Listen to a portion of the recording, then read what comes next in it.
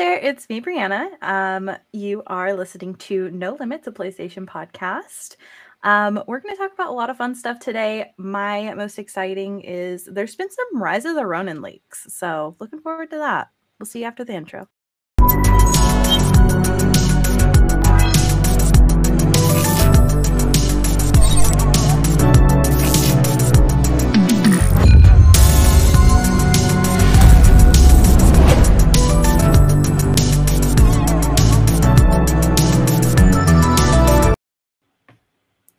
Welcome back from the intro. Did you get to listen to it that time, Sam? I actually did. That's one of the few times that it's actually played where I haven't just been sat in silence. So. Yes. Okay, we love that. Okay. Wait. How did you know that? I didn't. I was just asking because I know it doesn't play for you. Yeah. I see. It's just coincidental that the one time you asked is actually the one time it actually played for me. Yeah. I didn't know whether you had done something different to what Taylor normally does, and therefore, but hey. I mean, to be fair, I am the one that clicked play, so it's coming from a California thing versus like a Washington thing. Potentially, that makes a difference. That makes less sense because technically California is further away, but not that has anything to do with it. But if it does, then that wouldn't make any sense. I don't know. Nevertheless. I should have been smarter there. I should have been like, yeah, because I have a camera in your room or something, but I wasn't quick enough. Yeah. Oh well. All right. Well, remember you can find the video version of this podcast over on youtube.com/SaveTheGameMedia every Tuesday. While you're over there, please subscribe to the channel. If you would rather listen to audio, we are on all your favorite podcast services and would love it if you could leave us a review. It does help us grow and we love feedback. If you do want to, this is Sam's favorite part. If you do want to support us and get early access to Save the Game Media content, head over to patreon.com/SaveTheGameMedia and choose the tier that works best for you. Now, here's my little spiel. It starts at $1, literally $1. And once we reach 1,000 patrons, so it doesn't have to be a bunch of people giving a ton of money. We're not setting a monetary goal. We're setting the amount of people goal. So spread the word. Get your friends to subscribe to the Patreon. Once we get to 1,000 patrons, Kevin gets his butt tattooed. So we gotta work towards this.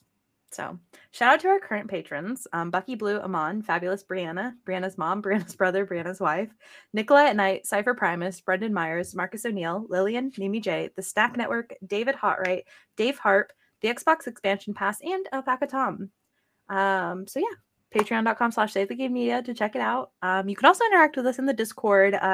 David Hotright just recently joined our Discord. It was really cool. He's like, well, now that Twitter is dying, I'll come hang out over here. Rest in peace. So come hang out in the Discord. The link's everywhere. We've linked the Discord everywhere. So now that we made it through that, Sam's favorite part of the whole show. What have you been playing recently? What have you been up to? All that fun stuff. Well, to no one's surprise, it's been mainly Final Fantasy 16. I can't remember what stage I was at last week. I think I said that I had gotten like part way through the second playthrough. Since then, I have finished that playthrough, earned the platinum. I think, as I said last week, I think I need time to digest it a bit more. But I think as time goes on, and technically it's at most like a week of distance from it currently. But even within then, every day I'm thinking about it and sort of reflecting on it, and I'm not souring my opinion. It's strengthening. So I think that given more time, I think it probably will end up being my favorite game of all time. Okay. Not because it's perfect or anything, but just because everything that it does very well, and it delivers to me everything that I'm looking for from a game.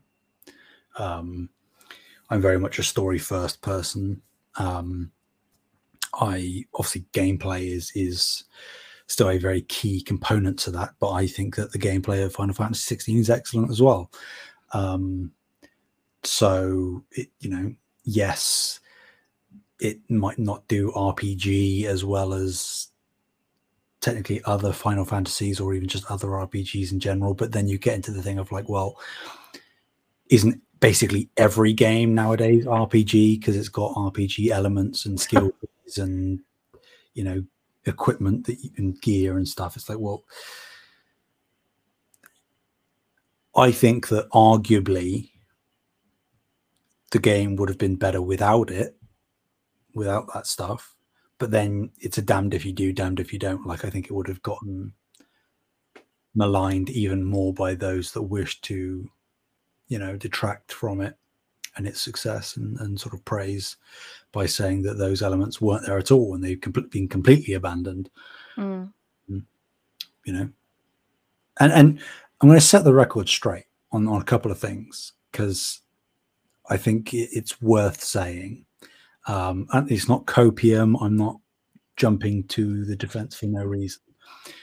But there have been quite a few people saying things about Final Fantasy 16 that I think are just categorically untrue. Okay. And that, I'm not gonna name any names, but some of them are within the Save the Video community.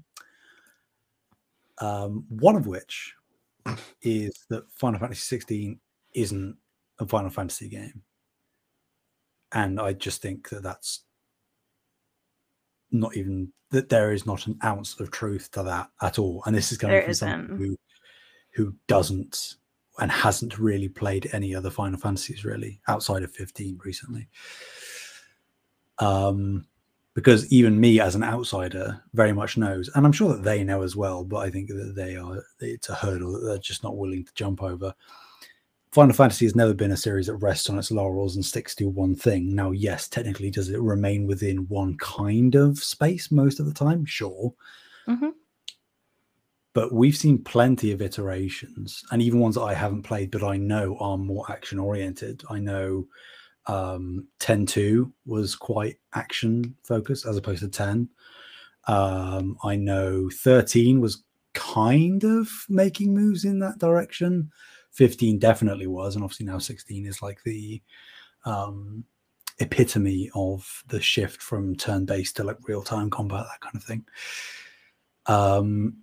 I think it has the whimsy and charm that most Final Fantasies seem to have. The strong focus on characters. I think people, are entitled to their opinion. I think that the party, so to speak, of Final Fantasy 16 is as strong as any of them. I think pretty much every main character and plenty of supporting characters are excellently fleshed out and well written and likable, flawed human beings. And then the main thing, because I think that people can argue what Final Fantasy means to them. I think that having that caveat on the end of it means that there's more of a valid argument to be made. But at its core, it is still a Final Fantasy. The other thing, and I think that this is even more untrue, is people saying that Final Fantasy 16's combat is shallow. Like, you're just wrong. If you think that, you either aren't far enough into the game, or I'm not trying to attack anyone. Get good. Yeah, you're just not using the combat correctly. Because, and I've seen it, particularly over the past few days, actually, there have been, I can't remember what the usernames are, but there are some accounts on Twitter that historically, particularly for PlayStation titles, but just games in general that have like an action focus, they'll do like supercuts and very well transitioning clips. I know they've done some for like Last of Us Part 2. They did some for Forbidden West, Ghost of Tsushima. I'm sure there are others I'm not thinking of, and they've now started over the past couple of days. I've seen them for Final Fantasy 16, and I can attest to it. I've played through it twice. You can do some insane stuff in this game with just basic attacks that you have available to you and the iconic abilities.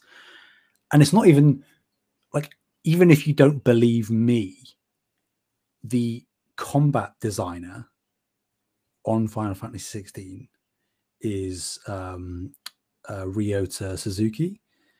He is from Capcom. He is the lead combat guy for Devil May Cry. Devil May Cry is arguably one of the most detailed, complex, high skill ceiling combat systems that there are in games. You have to, it's easy to pick up, but very, very, very, very difficult to master. And he himself has said that the combat system in Final Fantasy 16 is his masterpiece. So, like, I don't know that he could say that when Devil May Cry is renowned specifically for its combat and the difficulty of its combat and the complexity of its combat. I don't think he would say that if he didn't believe it, and if there wasn't some shred of truth to it. I think if you go into a battle in Final Fantasy 16 and you're just mashing buttons and using all of your iconic abilities straight away to just chip as much health away as quickly as possible, yeah, it does become repetitive, but there are actually use cases for those abilities that if you use them at the correct times and following other moves, you can really, really build some hefty combos. Not that they ever register as combos, but the things that lead into. Anyway, I just want to set the record straight, because I think that there are some people that are maybe being put off from trying Final Fantasy 16 because of specifically those two things. There are other things that I think are warranted, but those two I think are just incorrect. Like, it is about as Final Fantasy as you can get. It's just in a different skin, which is what Final Fantasy has always been. And the combat is admittedly maybe a little bit basic to begin with, but then that is the same for literally any video game ever. You start off with a relatively basic move set where you often are repeating the same things, but very quickly it opens up. You just have to take advantage of it.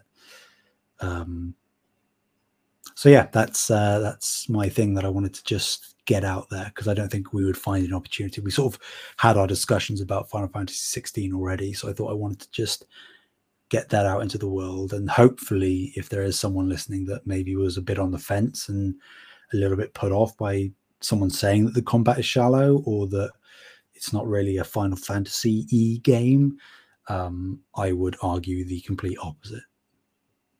I would argue the opposite as well. I think that, like, people in the Discord like to make fun of me because I've played so much Final Fantasy 14, but I promise I have played other Final Fantasy games as well. And this is definitely a Final Fantasy game. And although I think that I don't think the combat is shallow, but I do think I'm bad at the combat. Sure. I can recognize, like, I should probably be chaining these combos, but I'm doing enough damage and I don't really like care. So yeah. So I wouldn't say that the combat is shallow, but I would also say that, like, I'm probably not like taking advantage of it. So that's fine. But yeah, I do. One thing I really love about the combat, and I think that this is like pulling obviously from Final Fantasy 14. If you've played Final Fantasy 14, when you get to the higher end bosses and raids, they no longer project where abilities are going to hit. Like, when you get to the high end stuff, you just have to know like the boss's dialogue and casting sounds and like movements and stuff like that. And then you have to move out of the way for those abilities. This combat system has something very similar with those bigger fights where they'll say what they're casting and you kind of have to know like how that attack is going to project rather than it showing you where it's going to project. Which is, again, remnant of like a Final Fantasy 14 combat style, and I really enjoy it in the high end raids. So It's what makes the high end raids so hard because you got to memorize where you got to go and stuff. It's fun. Yeah, I mean the New Game Plus Final Fantasy mode on 16 is a real SOB. Let me tell you, it's Yeah. I mean, it was fun. Like, you know, for people that don't know, it's you get access to new weapons. I think this is something that is quite common in other Final Fantasies. Correct me if I'm wrong, Brie, but you get access to like the Ultima weapon, Oh, yeah. Makes sense. which I think is a staple. Yeah. In Ultima in is a Final Fantasies. staple, general. You get access to that, which is like the best weapon in the game. You have to do very specific things to craft it, which I won't say what they are. And then every single enemy encounter, besides bosses, obviously, are somewhat randomized. So you can kind of get what would typically be in your initial playthrough late game enemies within the first hour of gameplay. So it keeps you on your toes, which is nice. It's not you're just retreading the same thing. So thoroughly worthwhile. I think if you enjoy your first playthrough, I very much recommend going for the New Game Plus playthrough. And you can skip the cutscenes if you want. That's what I did. Why would I skip Clive? That is a good question. It's something that I tossed and turned with. I was like, should I be doing this? You know, and Sid, like, why would I want to skip out on Sid? I did it. 100%. I don't feel good about it. A betrayal. Yeah. But I did it. Yeah. It's okay. I'm sure you'll play this game again at some point. Oh, I most certainly will. I think this is the kind of thing I'll go back to, not necessarily every year, but like close to that. I think I could very easily see myself not necessarily like 100% playthrough, but just going for like a basic story run just to dip my toe back into the vibes that this game gives. Yeah. Which are immaculate, in my opinion. I'm going to check vibe. Yeah. What have you been playing? I played a little bit of this on Monday. And then I haven't played any video games since. Goddamn. Yeah. I've been watching. Well, I've been really busy this week in general, but I have been watching a little bit more and reading a little bit more than I have been like playing games. So I read Chojin X Volume 2. Chojin X is the manga. It's the new manga from the person who did Tokyo Ghoul, for people who are familiar. Speaking of, I'm so excited about this. This is like so gross, but I got this new bracelet. It's a Tokyo Ghoul bracelet, and I haven't been able to wear it yet, but it is a centipede, which is really gross. But if you watch Tokyo Ghoul, you know. Anyways, or read it. So I read that, and then what else did I read? A lot of manga. Like specifically manhwa, but been reading a lot of that and webtoons and stuff. What else have I been doing? Oh, watching anime. The new season is starting up. Watch the first episode of Jujutsu Kaisen season 2. So freaking good. That show is so good. I'm so glad I have a Jujutsu Kaisen tattoo. I love that show so much. Anyways. Finished Oshinoko. I gave it 9.5 out of 10. Finished Skip and Loaf, and gave that a 10 out of 10, and I bought all of the manga. Last thing I watched last night was Robot and Frank. I always want to say Frank and Robot, but I believe it's Robot and Frank. It is. Watched that last night. Had a good cry and then went to sleep. It was great. Cool. That's what I've been up to. Anyways. Getting a bit of variety in there. That's good. I do my best, but it doesn't have to all be about video games, you know. Yeah, I think my real problem is that, again, we're going back to the same thing. I think I just watch too much TikTok and I don't have enough time to do anything else. So yeah, when you say you don't have enough time, it's just that I watch a lot of TikTok. Yeah.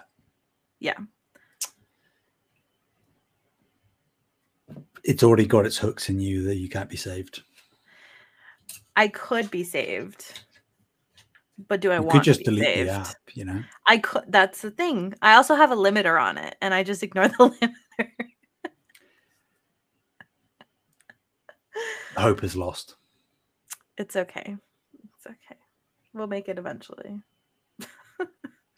Okay. Are you ready to jump into the news? Why Dive not? in, swim around in the news? Okay. Let me write down this time code 2029. Okay. So sorry, clicking on the link. I right clicked instead of actually clicked. I don't know why I did that.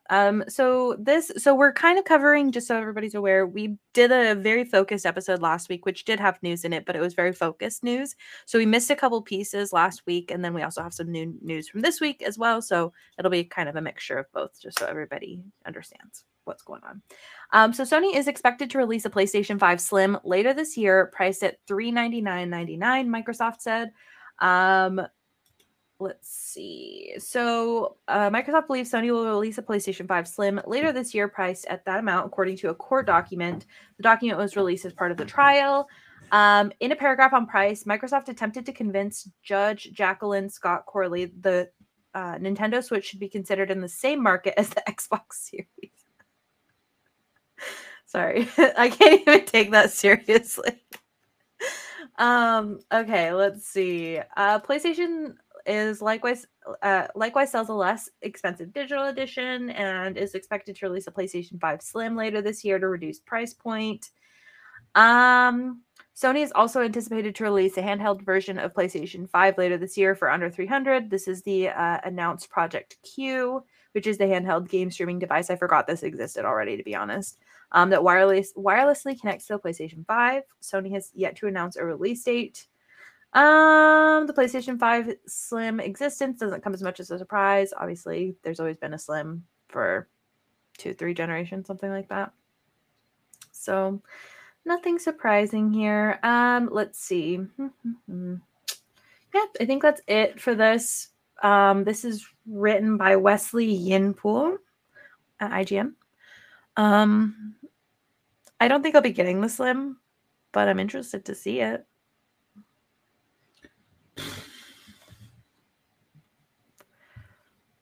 What if they release Spider-Man 2 Slim PlayStation 5?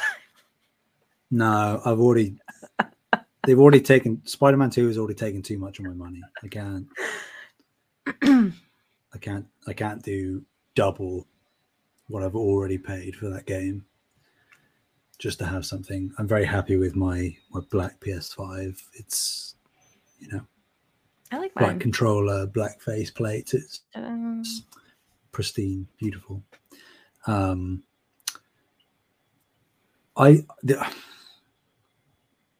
suppose I'm glad that this is the case rather than them going for like a pro model,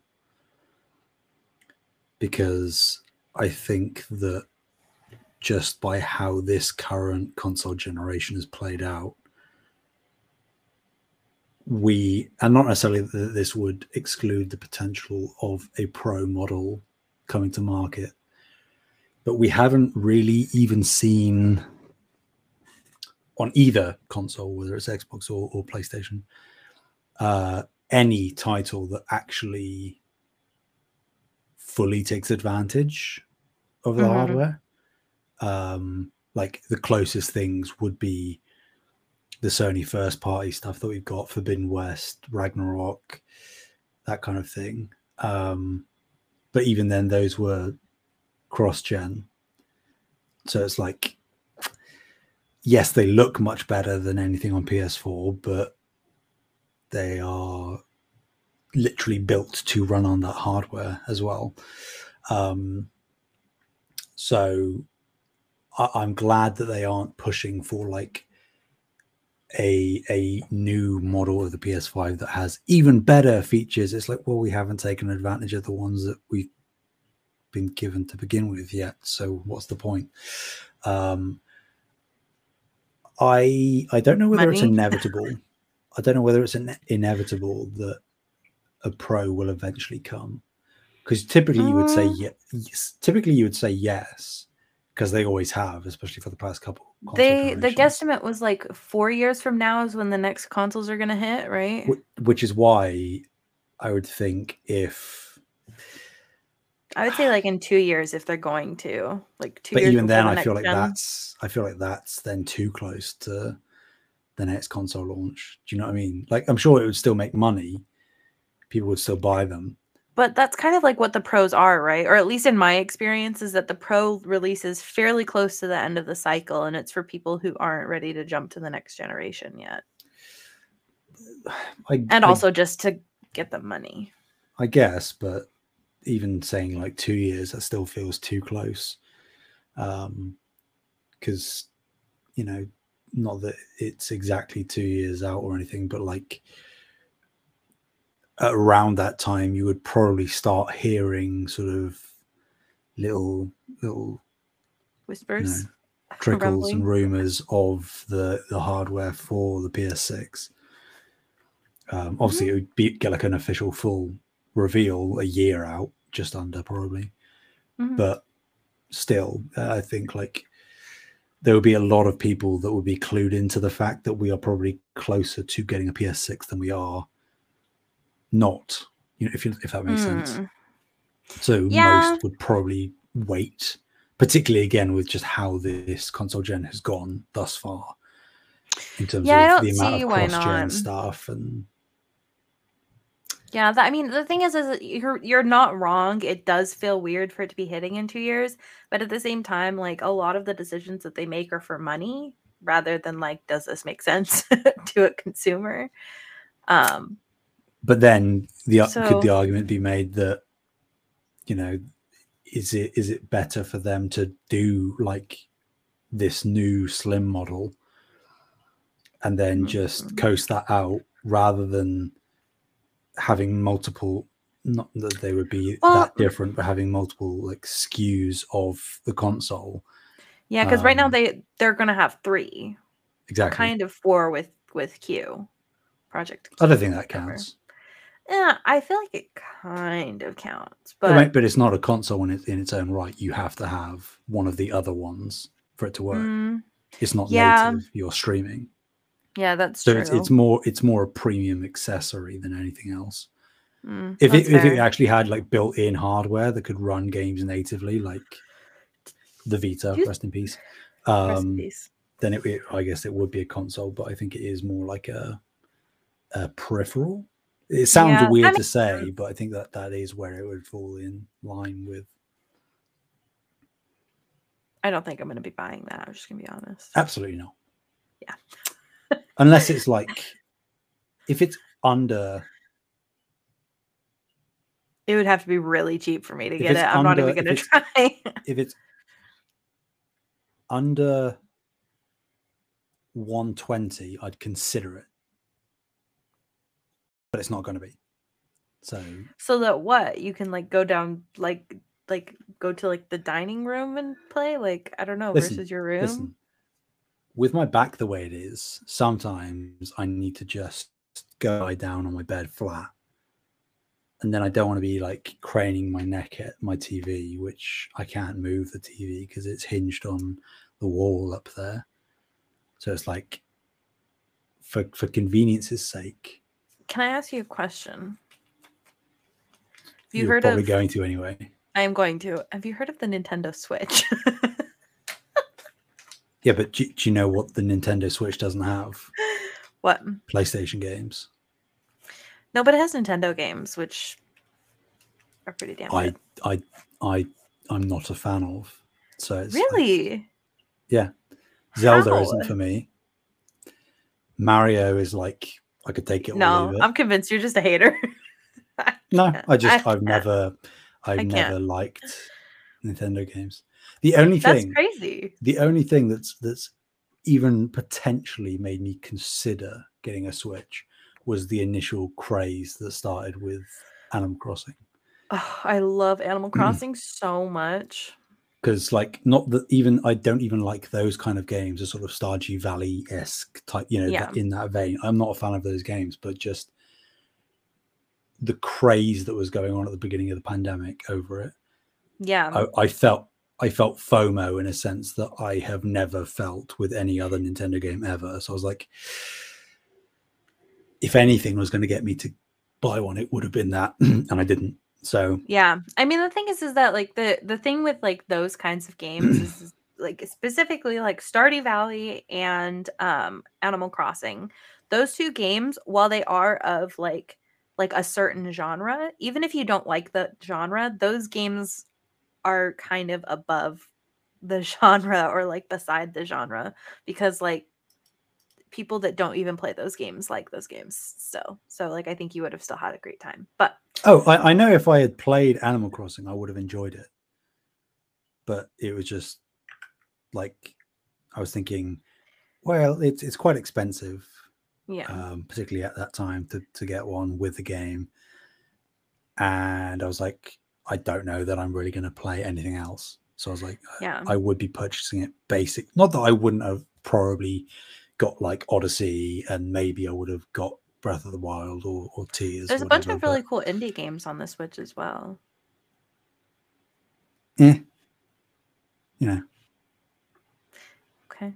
Well, my feelings are hurt, but we can move on to the next story. This is a PlayStation podcast. Get that stuff out of here. Yeah, but I have a Nintendo tattoo. Branded traitor. Don't worry. As soon as I get enough tattoos, I think I'm going to get the sacred symbols on my hands. So, On your hands? yeah, I think so. I haven't decided for sure yet. Either that or like on my arm right here. Something like that. So I will have a tattoo from PlayStation at one point. It's just that like you're supposed to build down on your arms rather than up because it's weird if you just have like tattoos down here versus like up here. It's like a faux pas. So eventually. Interesting. Okay. Well, speaking of PlayStation stuff, finally, wash my mouth out. Oh my god. Fire Sprite, which is one of PlayStation's newest acquisitions, they have unveiled a brand new studio space. I'm reading from their website where they have a dedicated blog post. And they have announced that they have relocated to a new home in Liverpool's vibrant city centre. So in the good old UK, in England. Love to see it. You can't see this because I'm reading from a blog that you, viewer, cannot see unless you look it up yourself, which I recommend, because the photos of the studio, it looks awesome. Mm-hmm. Like a really cool space. I guess I've technically seen studio spaces that I like more, but I think for like the kind of vibe that they're going for looks really cool. I vibe with it, you know? Yeah, it does look really cool. And I believe I'm trying to read they have Japanese katakana on the ceiling and it's like at an angle, so I can't read what it says, but I want to. Yeah. I don't know if they really have sort of Japanese roots or anything. Yeah. Maybe it's just like a creative artistic choice, you know, which again, this place totally looks so for. cool. I mean, the thing is that like this looks very gaming studio versus like an office. Yeah. So it looks like what you would think it would look like, but it does look really cool. It is undeniably a space for creatives. Yeah. It's not like an executive hang space. It's very hard to quantify exactly what it is about it, but you look at it and you're like, this is either where games are made or where gamers are, or both. It's like it's so hard to explain why, but it's just if you know kind of thing. Yeah. This is this is exactly like my college, like the building that had like all the video game college stuff in it. It's kind of looked like stuff like this as well. So there's not really too much to mention here, because obviously it is just announcing the new studio space, which it looks quite expansive across all the photos that they have. So it's clearly suggesting that PlayStation are heavily investing in them, it seems, as they are most of their studios.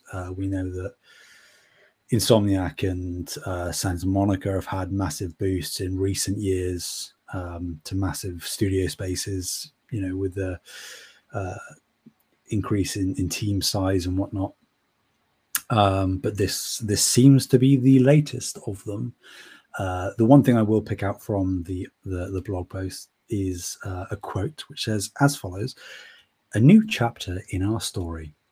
The move to our new studio space is a significant step forward for Firesprite in helping us fulfill our vision of becoming a creative powerhouse within the PlayStation Studios family. The space has been furnished and designed to reflect our creative ambitions and studio values.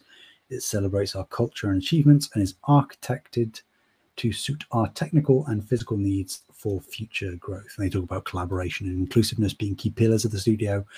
Blah blah blah blah blah. Love to hear it. But yeah, this is fighting talk.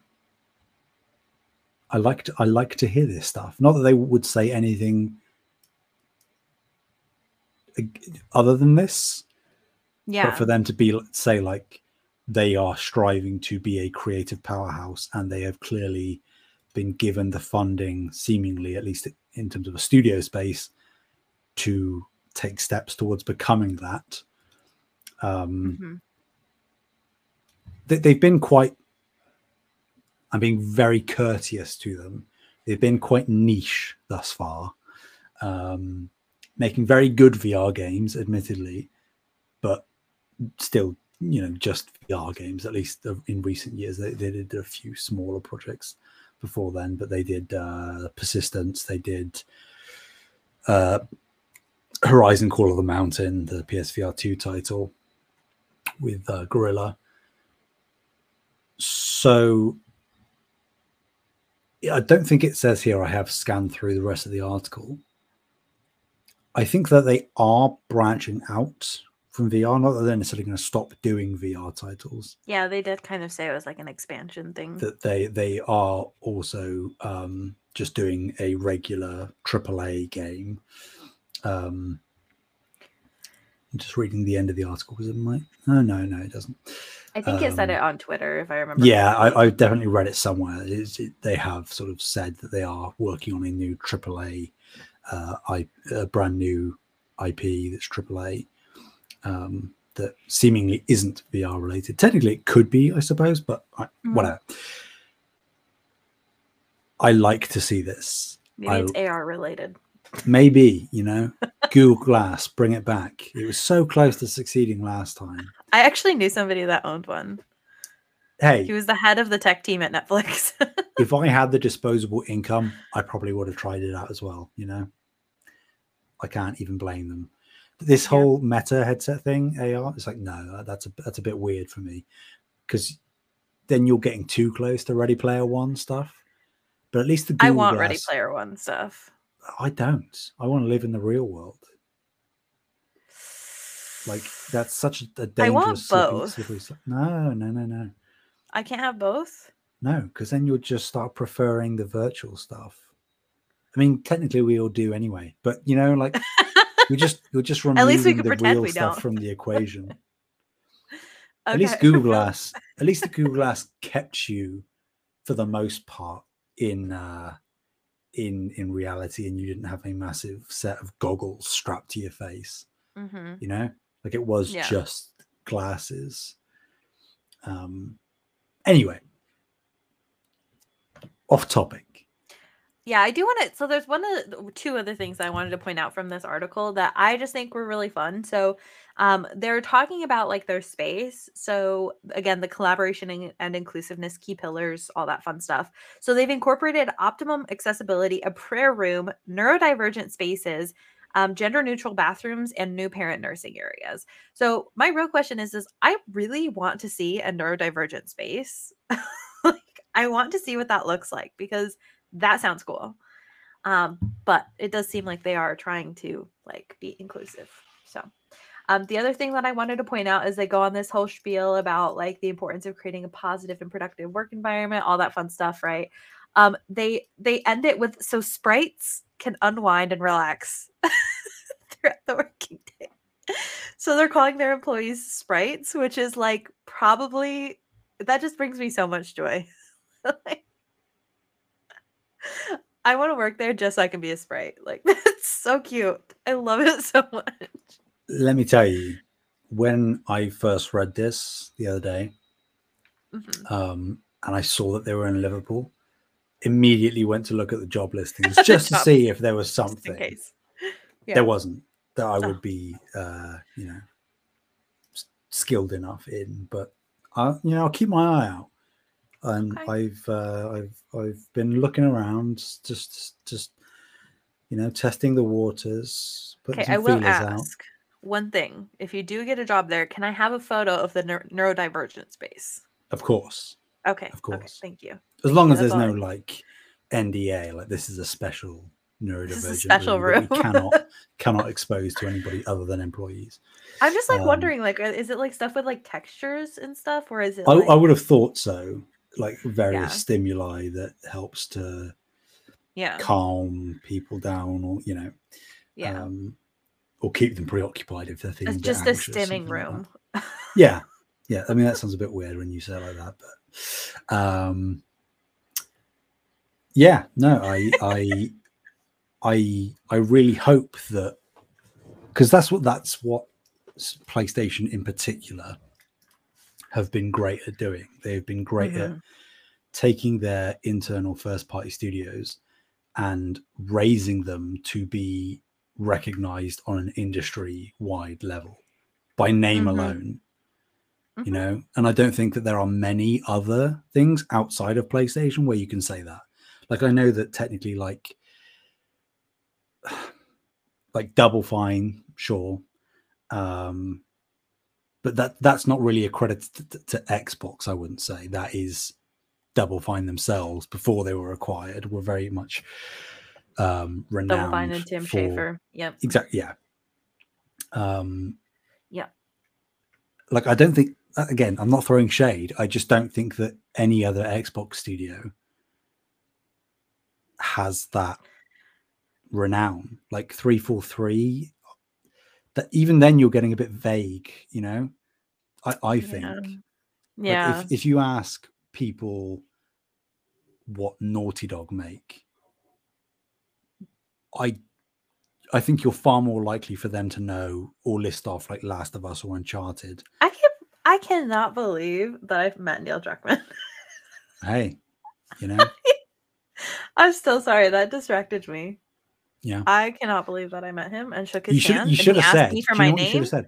You should have said, I know this really great English guy who is also an actor and would love to be in season 2 of Last of Us, I was barely I was barely speaking because I was shaking so much. Like the whole thing, like, okay, well, we can talk about it later, but like the whole thing, I was already like, I was like, oh my God, like Neil Druckmann's right there and he's like so cool and like I'm so excited. And so I just barely got out, like I'm sure you hear this a lot, but like your writing is like what inspired me to be a video game writer, and like I just love your work so much. And he's like, oh, what's your name? And I was like, Brianna.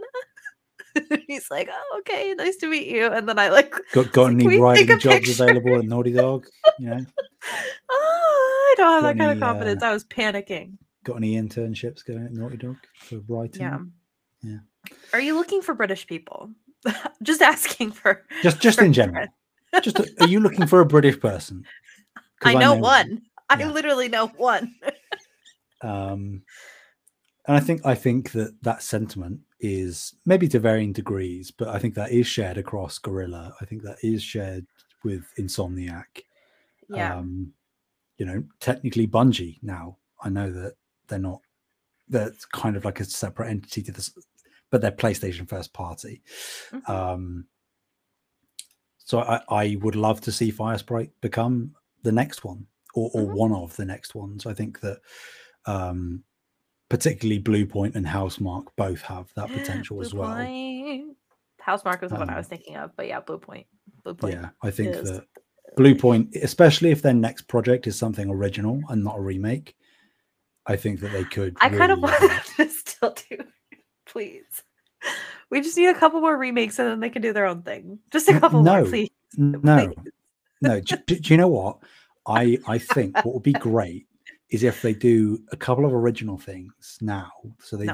they jump to an original thing, and then they maybe Split do the team. another original thing, and then like I don't know, 6 years down the line, That's too we're far. like, oh, there's going to be a sequel to this original IP that they've got, and then they're like Bloodborne 2, boom, or Bloodborne remake, boom. You know, No. Okay, wait. Okay. In this theoretical world, in this theoretical world, fine. They make their original IP. They show they can make games. Then they're Mhm. like, oh, we're gonna go back to doing remakes. They do like the whole Bloodborne remake. And then they're like, we're going back to new games, but you're familiar with it, Bloodborne 2. See that I think that we're getting more to stretch territory again. I'm not sure about that one, but you never know. Yeah, you never know. No. You're I you're don't think. right I mean, the until you're thing wrong. I think the thing is that like with them like doing like specifically like the Demon Souls remake and doing it so well, like I think they're starting to become like they have to become familiar with like From Software's work, right? So I think it's not a stretch to say that they could do a From Software-esque game. I don't think Oh they yeah, will do Bloodborne 100%. 2, but I would love to Yeah, see them do something like that. they. I mean, obviously they were building off the groundwork, but with Demon Souls, they are at least somewhat versed in that sort of gameplay structure Mhm. and whatnot. And Yeah. I guarantee that they will be able to communicate back and forth relatively frequently with FromSoft. Mhm. So I think if any studio in the industry at all has the chance or opportunity to make a Bloodborne remake or Bloodborne 2 or both, it would be Bluepoint. So Yeah. if we're ever going to see it, it will be from Bluepoint, I think. I would agree. I love Bluepoint. Okay. Next we're gonna go to the PlayStation Plus monthly games for July. They came out on July 4th. We have Call of Duty Black Ops Cold War, Alan Wake Remastered, boo, Endling Extinction is Forever, which I did add to my library. I haven't downloaded, but I was like, oh, Foxes and Depression, the game. So hang on, I just want to clarify this because like Mhm. this is something I don't think that has ever been discussed here. Maybe it has, but I've forgotten because my mind's a sieve. With the monthly games, do you always redeem all of them? No.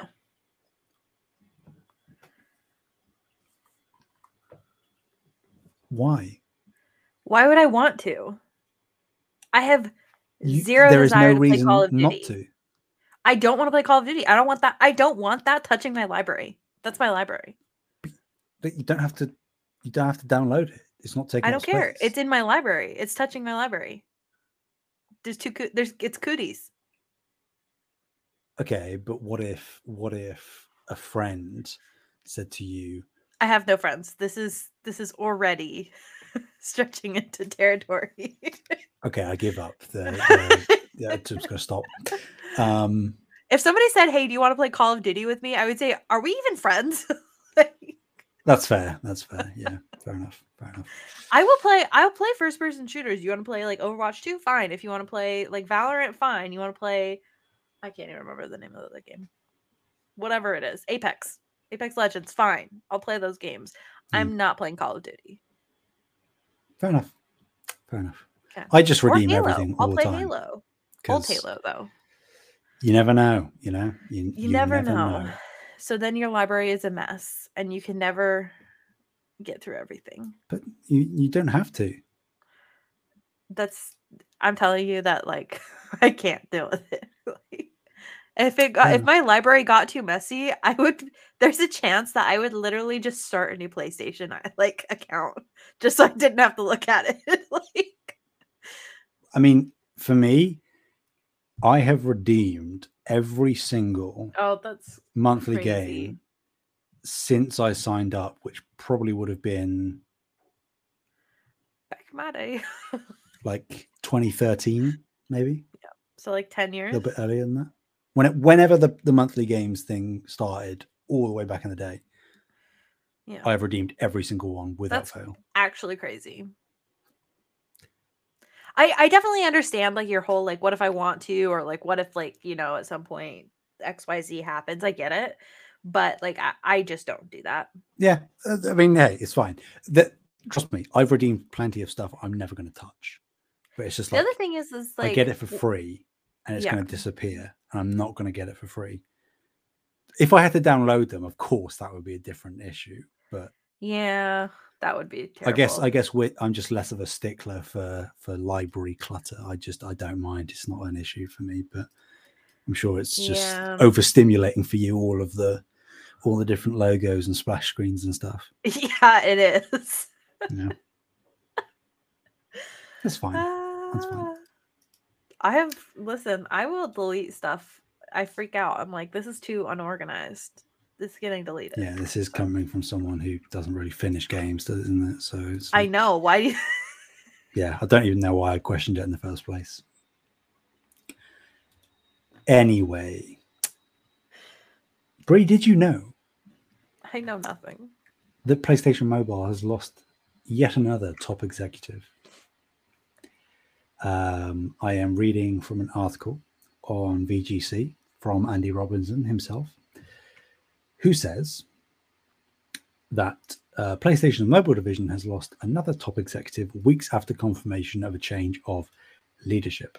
As reported by mobilegamer.biz, Mikhail Katkov, who was the managing director of the recently acquired Savage Game Studios, has announced he's leaving the company less than a year after it was acquired by Sony. Mikhail said, quote, "I'd like to believe I've done my fair part in taking the company from 0 to 1. Now I'm eager to watch from the side as Najim and Mike, who I would assume are the new heads of the studio, take it from 1 to Co-founding. 100. They're co-founders. Co-founding, there we go. Oh yeah, I see. It's further down in the article. Yeah, I got you. He ends by saying, in the same breath, I wish nothing but the best to Olivier Courtemarche and Chris Davis, who are leading PlayStation's charge onto mobile. Can't wait to play all the amazing games from all the fantastic developers. Says it was a relatively new studio established in 2020, and the confirmation of Katkov's exit comes just weeks after news of a leadership change at PlayStation Mobile. Nicola Sebastiani was a high-profile appointment when he joined in 2021, having previously led Apple Arcade. Over the past 2 years, SIE has quietly... What the hell just happened to the article? It's okay, an advert popped up, that's fine. SIE has quietly built a team of experienced mobile talent, hiring people from Apple, Kabam, Meta, Tencent, Super Evil, Megacorp, Samsung, Niantic, Zynga, Riot, and more. Speaking during a business briefing last year, SIE President Jim Ryan said the company expected half of its annual releases to be on PC and mobile by 2025. Jim, you got to stop saying stuff like that. Just stop it. He just Stop needs to stop making saying those kind of commitments. One, it's not what people want. Okay, or at least it's not what your core audience want. So you're gonna make people upset by saying that. And two, you don't know what the market is going to look like in 2 years on PC or on mobile. You know. Mm-hmm. I think that these really high up people just say stuff though. Like when I worked at like Netflix, like Reed Hastings would just say wild stuff all the time. Like by this year, all of the content on Netflix will only be Netflix original content. And I was like, no, I dude. Yeah. Yeah. So. I mean, I suppose if they're trying to make strides into a particular corner of any given market, they need to throw out some buzzwords and Oh yeah, saucy, spicy say words, quotes, yeah. that kind of thing. Mm-hmm. Yeah. But yeah, I think that ultimately it will, as it often does with these kind of things, come back to bite them in the ass. Really, even if this ends up being mostly true, and it does sort of come to pass, I think you've seen it with the whole 60% of our budget going to live service thing that's already going seemingly pretty badly for them, and they haven't even put one out yet. So technically, I think that the whole PlayStation mobile side of things is less egregious and better.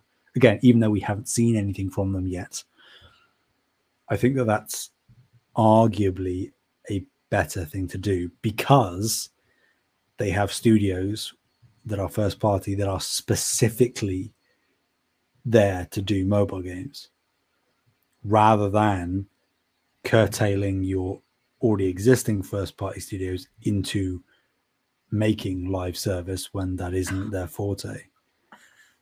So I think that if either of them, either of these strategies have a better chance of success, it's the mobile division, I think.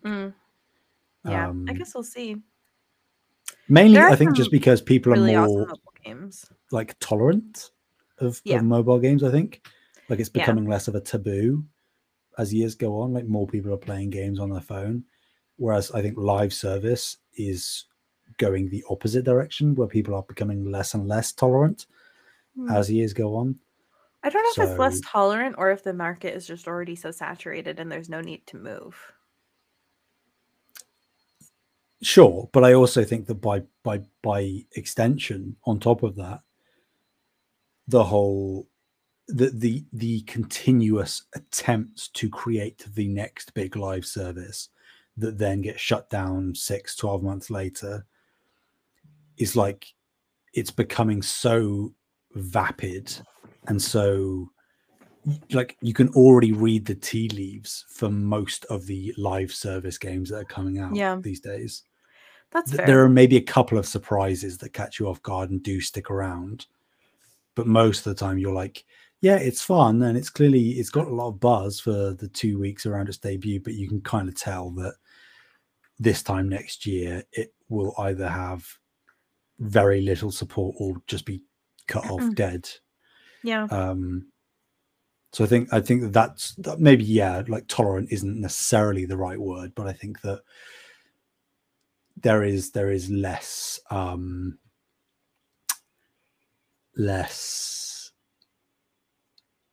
was going to say mercy, but that's not the right word either. But I guess actually no, mercy is a good word. People are more open to a new mobile game than they are to yet another attempt at a live service that ultimately is relatively generic because it's trying to appeal to a mass market. You know? Yeah, for sure. So sucks that there's just too much money there. They're like so drawn. They're like, if this hits, this is gonna get us a lot of money. But again, like I think that's why mobile is a better strategy, because I think that as much as the mobile market is again like oversaturated for sure, I think the perception isn't quite the same, because I think that just because the market is so different to live service on a console or PC. Yeah, that's fair. And because really,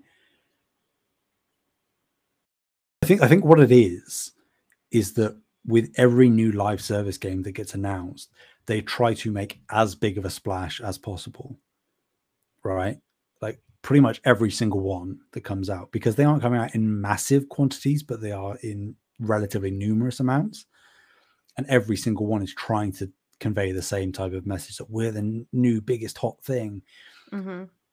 Whereas so many mobile games come out every single day and just go under the radar and nobody really talks about them.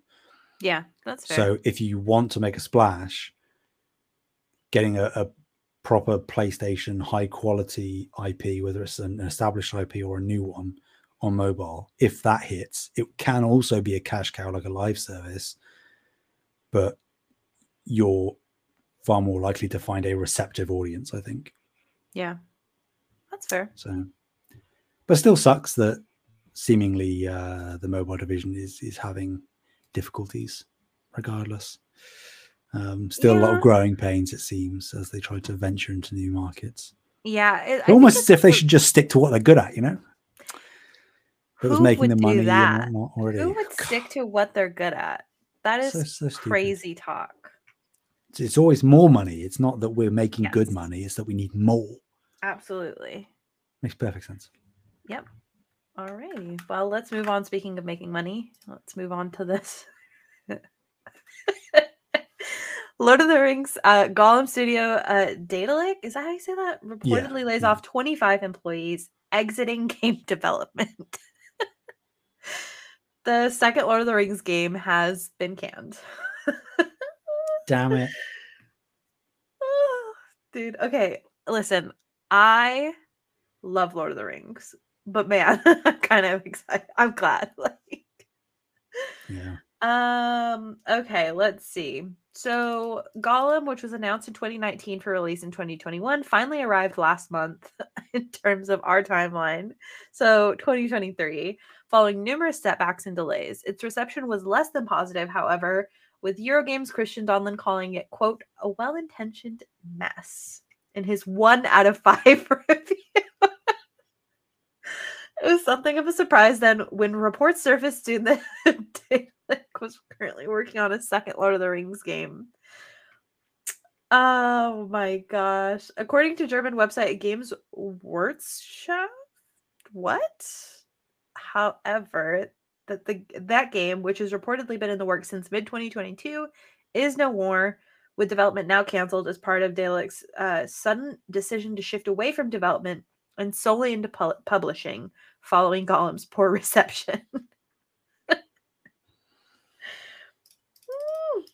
Yeah.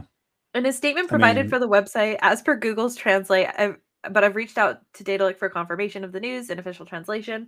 Daedalic said 25 out of a team of more than 90 would lose their jobs as a result of the company's shift in focus. Quote, we value each and every member of our team, and it is important to us that the transition goes as smoothly as possible. Therefore, we will support our former employees in finding new opportunities within our network.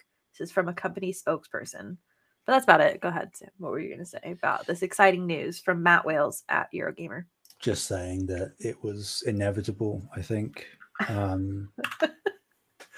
I guess technically there could have been a timeline that exists out there in the universe that they just kept on trying, but ultimately I think this is probably for the best. It sucks to see anybody lose jobs, but yeah, like neither of us have played Gollum. We're never going to. I mean, I suppose never say never. I might do it for a joke one day. You do it for the platinum. Don't lie. No, Christ, no. No. Don't lie to me. I did look because I was like, because I heard that it was somewhat short, and I was like, well, if it's ever released as a PS Plus game, would I do it? And I looked it up, and you have to do multiple playthroughs, and I don't know that I can subject myself to that. Like there are many things I will do for a platinum, Brie. You know this. I do know this. Yeah, but like that is not one of them. Yeah, that is not one of them. Mm-hmm. Because I've seen plenty of gameplay of Gollum, and I've played some odd games. I've played some bizarre games. Very, very, very rarely have I played an objectively bad game. And often it's been an objectively bad game that is kind of like endearingly bad. If I've done it, that isn't what Gollum is. It's just bad. You should try more of the chicken. Again, never say never, maybe. Oh, yeah, and also like you say, we're both fans of Lord of the Rings. I think if they did release whatever this second Lord of the Rings game was, particularly because it was even more, it was even faster of a turnaround, seemingly, because there were reports that it could have released next year, this second game. With that quick of a turnaround, I don't see it being better than Gollum. I mean, you never know. We will never know, but I doubt it. It probably would have been on par. And I don't think that the team deserve that flack that they would receive. And I don't think that the Lord of the Rings IP needs it. Lord of the Rings is an IP that still needs to be mined in terms of video games. There's so much potential out there. The old PS2 games, excellent, loved them. Some of the more recent attempts, the online stuff, the mobile stuff, not for me. But then like the Shadow of Mordor, Shadow of War games, loved those. Those were great.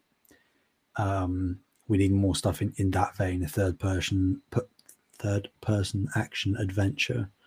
I really enjoyed the Nemesis system in that game. Yeah, I thought that was really interesting. Yeah, well, they're bringing that back for the Wonder Woman game they're doing. But yes, like I think that regardless of whether the Nemesis is in there or not, I think it's a good fit for that universe. But there's so much potential there, and I don't think that sullying the sort of legacy and reputation of the IP would be worth it. Yeah. So sucks for those employees, sucks for Daedalic, but I think that ultimately they've made the correct choice. I agree. Because man, oh, what a time. Yeah. Okay, you ready for this next one? Yeah, you said at the top of this is something you wanted to talk about. So do you want to read the story? No, it's okay. You can read it. Because I'm not going to really know what I'm talking about. I'll give it a go if you you're got it. Okay. Details and screenshots have leaked for PlayStation 5 console exclusive Rise of the Ronin via a Discord server run by the former insider, The Snitch. They feature a look at the map, a quest description, and what looks like symbols for a skill tree. This is the obviously upcoming open worldy action game from Team Ninja that has been described as a mix of Assassin's Creed, Ghost of Tsushima, and Dark Souls. It then claimed that item descriptions link into the lore fueling the wider world, which is very akin to FromSoft titles. But the design of side quests is a lot more like the Ubisoft formula. You'll be able to pick between various difficulty options. There'll be skill and technique trees. All of this seems relatively standard for games nowadays. You'll be able to choose between quality and performance. Romance options will also be a thing. And I suppose the crux of the big thing here is that seemingly the game is planned for release in Q1 of 2024. If that is the case, this article from Push Square does say that there's a good chance that we'll see more of it this year, perhaps in a state of play or another PlayStation showcase. Please, I beg to God for the latter. It was always slated to come out next year, Rise of the Ronin, but this leak does suggest that it will be within the first few months. For now, we know that the game is an open world action RPG from, again, Team Ninja, who did Neo and the recently released Wolong Fallen Dynasty. How many teams do you think they have over there? Because Wolong just came out. It did. Probably two, I would have thought. Just two? Okay. I mean, maybe more, but if the cadence is like Neo 2 into Wolong, into Rise of the Ronin, and then whatever the Wolong team is working on next, maybe just two. That seems to be like the standard for most studios, but there could be more. I don't know. But yeah, I mean, I obviously we have both seen the I haven't watched it in quite a while, but the trailer for Rise of the Ronin that was shown at some point. I can't remember where it was shown, at a PlayStation thing. It wasn't the showcase that's just gone. It must have been a state of play last year, potentially. Yeah, that sounds I think that sounds right. Yeah. So we've only seen that one trailer for it, but obviously with these new leaked images that are available via the article. State of play September 2022. Yeah. I remember it looking cool. Mm-hmm. I think I need to see more to see how it differentiates itself. You know, because a Ubisoft Assassin's Creed thing set in feudal Japan. That's just Ghost of Tsushima. So like, show me what this game's USP is. Yeah, but here's my thing. And I'm not saying it can't happen, but Team Ninja hasn't had a flop. No, that's correct. So it's probably going to be I have faith that it'll be good. It's just I want to see the thing that will hook me in. Yeah, that makes sense. I imagine it will be something that I end up playing at some point, regardless. I'll probably end up covering it for IGN. Probably that's probably how I this was is going to thinking work. that I wasn't going to say it. You know, if that is the case, then I would neither confirm nor deny. I don't know yet. But You don't get assigned that far in advance about a game that you don't even know the release date of? Most definitely not. No. Oh, that's crazy. Who would have guessed? Who'd have known? But yeah, like I from what I've seen thus far, I don't know that it will be a day one for me. I think that's sort of the sentiment I'm getting at. Okay, fair enough. Alrighty, ready for this next one? Do it. Okay, let me get the time code. Okay, so Naraka Blade Point is going to be free to play starting July 13th. So in a couple days here. And it will also be available on PlayStation 5. They're doing a couple of things. So for people that have already purchased Naraka, your account, I believe, is not transferable. You can play across multiple from what it seems. So you should be able to just play on the PlayStation 5. Like, for example, I bought it on the PC. If you have purchased things previously, they are going to offer you, let's see, depending on the edition of Naraka that you purchased, you receive a set amount of gold, and all editions receive the same items. So you'll receive 1,960 gold for standard edition, 3,360 gold for deluxe, and 4,960 for ultimate. In addition to that, all editions will receive an exclusive avatar, another exclusive Viper Ning outfit, and 10 glorious chest choice gifts. Just some interesting things. They've just posted this on their website. It's coming to PlayStation 5 on the same day. You don't have to have a PlayStation Plus account to play, but it will enhance your experience. Yeah, just if you haven't played this game, I highly recommend it actually. It's a really interesting game. So it's a MOBA, but like Chinese mythology kind of MOBA, and like swords and fists and stuff like that. So it's pretty fun, especially now that it's going to be free to play, and it's stunning, or at least it is on the PC. It's absolutely stunning. So why not? Why not play it? I won't be, but you're right, because you would never add a free to play game to your library. Hey, what? No. There is a distinct difference between the free monthly games that are only free for a limited time and all free to play games. I know. Yeah, like it's just never. Which is obviously the main hurdle. For some reason, I thought you played Fortnite.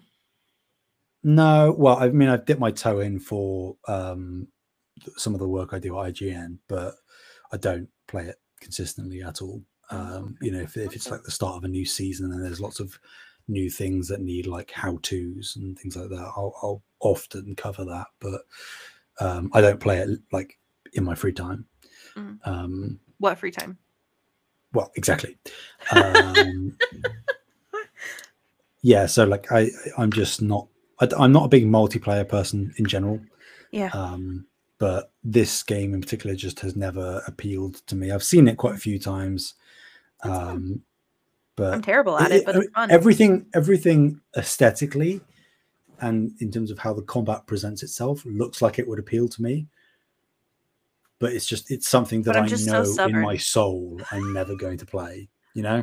Yeah. Which is it's just how it folds out sometimes. It's just how the cookie crumbles, yeah. Yep. Okay. But hey, free to play on PS5 for people. That's great. Yeah. Well, it's going to be free to play for everybody. They're transitioning to free to play. Yes. Where it was like a purchase game. So, yeah. Yep. So you get cool stuff. I'm gonna at least log in now that they're like transitioning to free to play, so I can at least get my items. You know what I mean? So okay, you ready? The final story of the day. The last melon.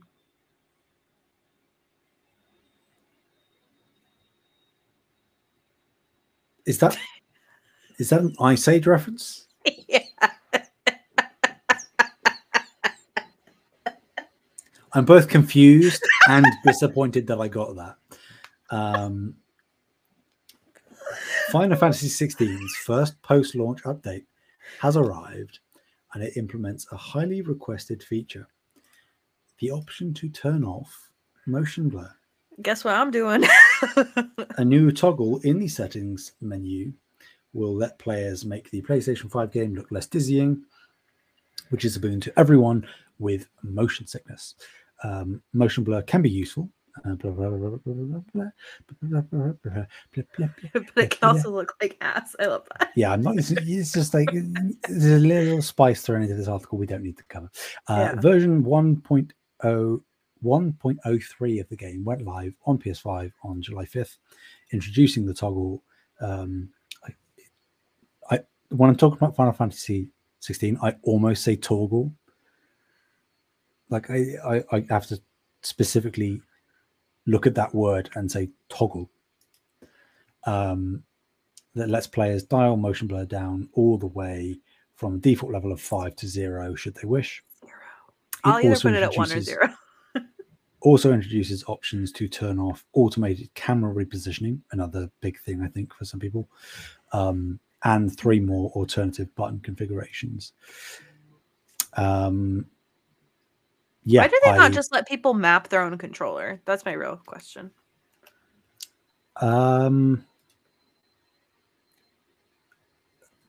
Sure, but I think that with the way that like the iconic abilities work specifically, I think that in particular, those need to work a very specific way. Like I think you kind of need technically you could like remap them to like the D-pad instead of the face buttons, but I think you would still need the toggle from one of the triggers to go into that sub menu of the UI to then use the abilities. So I think that they're just, you can still set limitations while allowing players to choose their own controls. Sure, but at least in the absence of that, of free, complete freedom, they are introducing multiple other configurations. I actually, for my second playthrough, I did use a different configuration to the default, and found myself having a better time actually. I tried switching to the other one, and I freaked. I couldn't figure it out. I was like, "Oh my god!" Because Taylor was like, "Oh, this other one's way better." Everything pretty much stays the same, but you toggle between, I think if I remember correctly, you toggle between your icons with triangle and the it's one of the, I think it's L1 or maybe not, maybe L2, because wait, what toggles your icons normally? L2. Anyway, it switches because triangle is usually on default, it's your magic where you fire out your projectiles. It switches that with with L2, which is the icon switch button on default. It switches those two around, so that, because if you're trying to use, if you're like mashing square for like a basic sword combo and you're trying to get in the timed projectile blast towards the end of that combo to get the full combo, you kind of have to like crab claw your hand a little bit on the controllers to keep mashing. Don't you worry, I'm used to the claw hand, especially so with am Dark Souls I games, so am I. Absolutely, so am I. But to be able to like have that free where you're not having to sort of have two fingers over two separate buttons on the face buttons, and you can just hit L2 whenever you want in the middle of a combo, it's much easier. There is like Yeah. the growing pains, particularly Mhm. because I did the other way for the entire first playthrough. But I Mhm. think once you get into the swing of it, that Yeah. other I configuration might be swapped better. between A and B because Taylor was saying B was what he was using, and when Right. I tried to switch, because those are wildly different control schemes, Yeah, yeah. it broke my brain. I was like, "Nope, it's not worth it at this point." I went right back to A. Yeah. C So, is the one that I think I jumped to. mm, And if A is working for you, if the default is working for you, don't worry. But yeah, I and might just leave it it. worked for me, to clarify. Like, I didn't have an issue with the controls the first playthrough, but I was like, I've heard some people saying that C is better, and then I tried it and I saw the potential. So I Yeah, powered through the sort of growing pains phase, and now that's, if I go back, I'll be using that control scheme. yeah. I have to say, I want to, so with the motion blur stuff with Final Fantasy 16. So one weird, it does not make me motion sick, which usually motion blur will just like absolutely take me out, wreck me, like I'm done. I can't play for more than a couple hours. So this game doesn't give me motion sickness, which is nice. So I'm not getting sick, but I do at times feel like I'm going cross-eyed with the motion blur because like my brain is trying to process like all of the information going by, Hmm. and I like can't, like my eyes like start hurting because I'm like, what's happening? So I will be turning off the motion blur, There you or go. at least I'll be turning it very low. But it's not because of motion sickness for once. It is because of my eyeballs, which I've never experienced before. But There here you we go. are. Alrighty, well, we made it through the news, you guys. I think we went on. Do you have anything you want to do for Limitless? Or are you okay? There's a couple of things that I've percolated, but I guess it would probably be better to do them with Taylor here, because otherwise I'd have to like rehash it, and You should have him it's send it it's off. mainly just like a question that I Oh, think it has an interesting answer coming from oh, all of us. But I mean, I can ask you it, and sure. then I'll just ask Taylor it again. Okay, sure. I mean, it would technically be putting you on the spot, That's but fine. that's fine. Because I've sort of been wondering, you know, the whole like, is this the best year of games ever? That kind of thing. Mhm. Actually, what do you agree with that?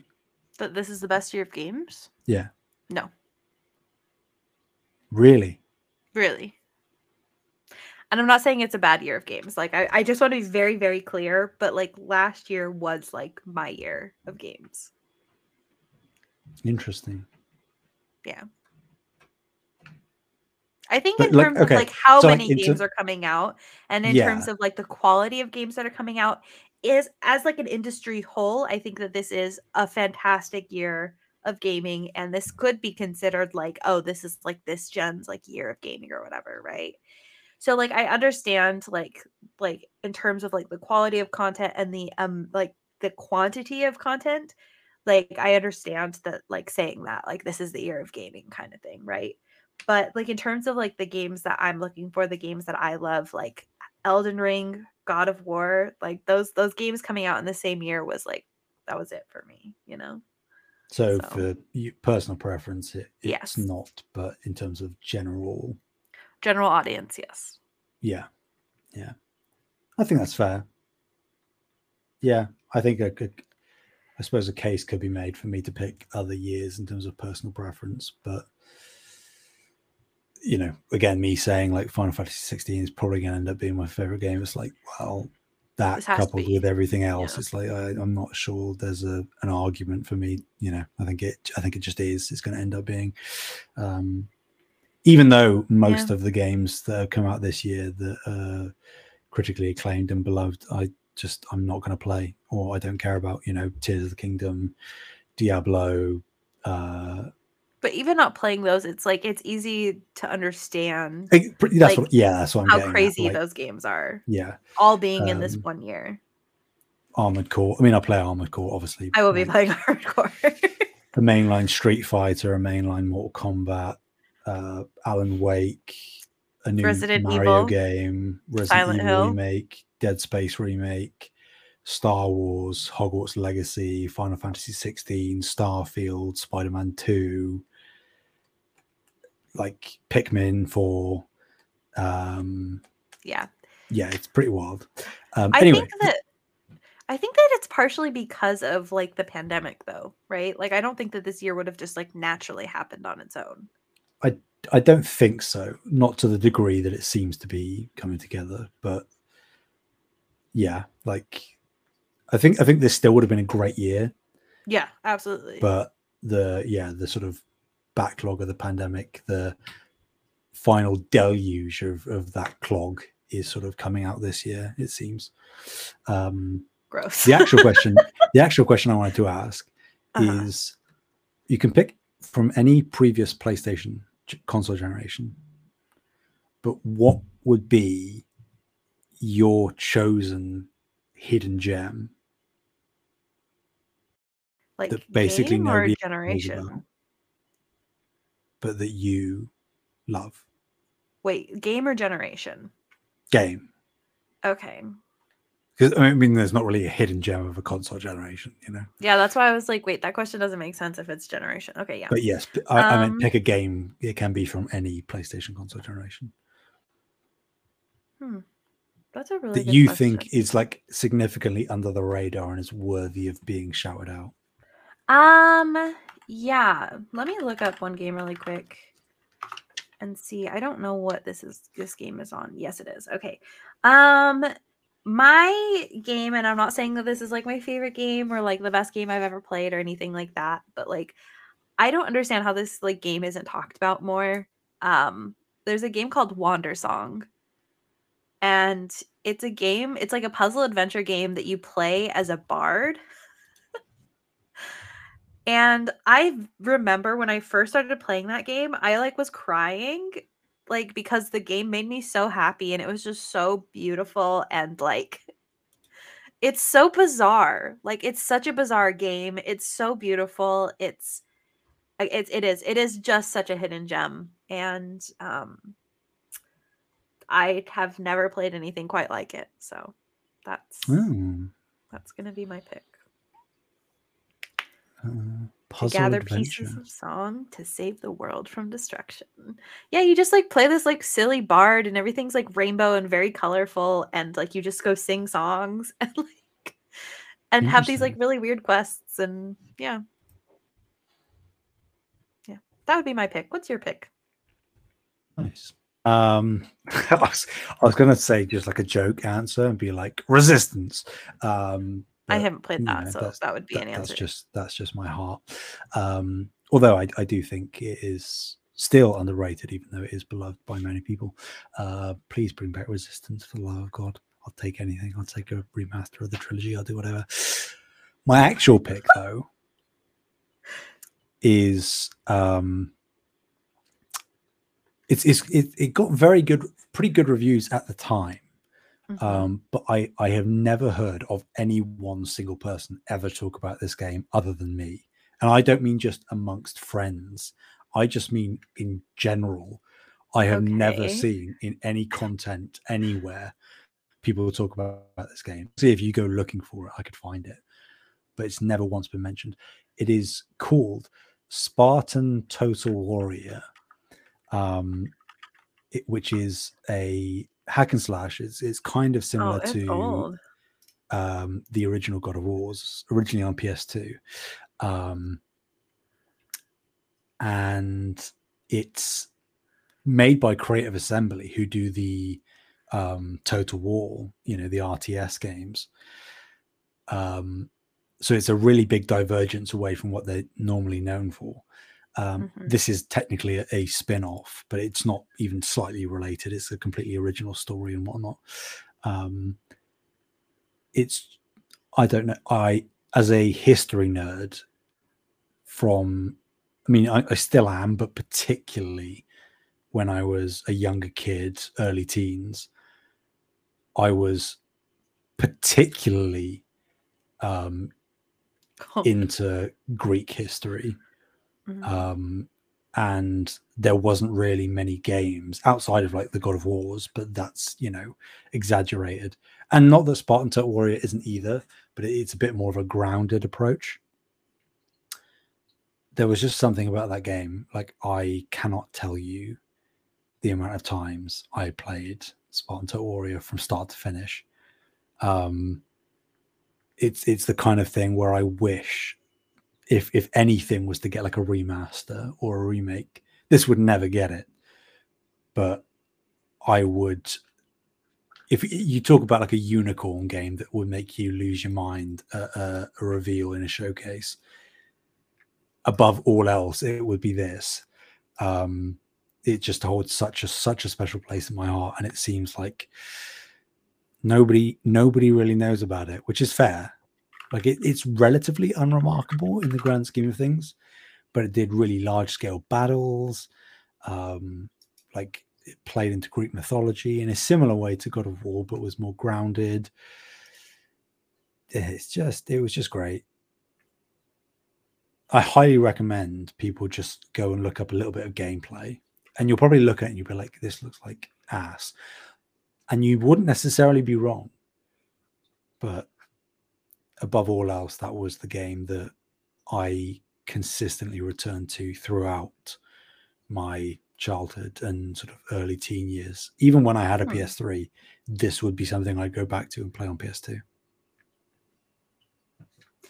Yeah, I think it's a little old at this point, but it does look interesting. And yeah, I just looked. I was like, "Is like how old is this game?" It's like, I think it said like 2005. So yeah, 2005. Yeah, that's nearly 20 years ago, Brie. That is disgusting. I know you're trying to make me feel old. I feel old saying that. There's not much of a difference. I know. I'm so much older than you. That's just, again, factually incorrect.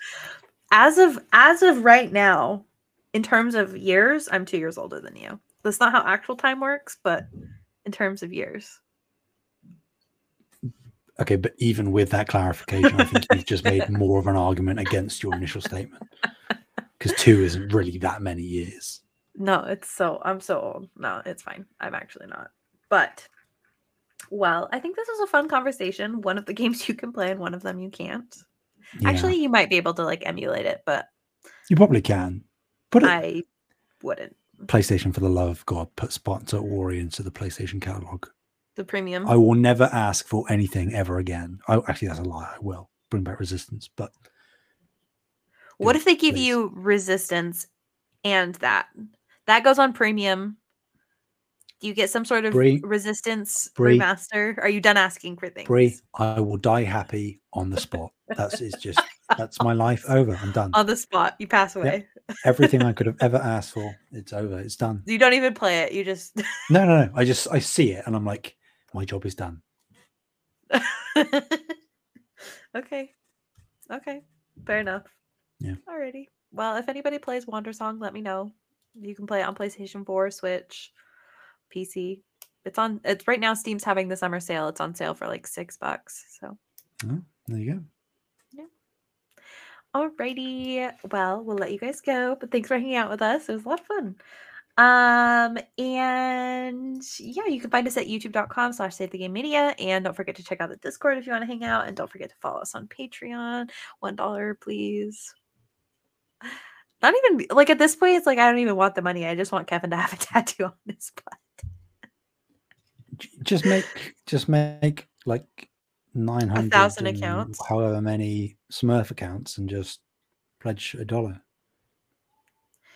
See, but I can't even get you to pledge $1. I'm not going to fund this insane goal. It's just I am not going to endorse it. I can't. The taint that will be in my brain, pun intended, for the rest of my life. Wrap up the episode, Brie. Wrap up the episode. Where can people find you? People can find me for, again, potentially the very short-term future on Twitter at Samheaney, Heaney. You can find me at Fabulous Brianna, FabulistBrianna. And you can find Taylor in the Discord if you want to. He wasn't here this episode, but in spirit, he was here with us. So, alrighty. Have a good week, guys. We'll chat with you next week. Bye. Bye.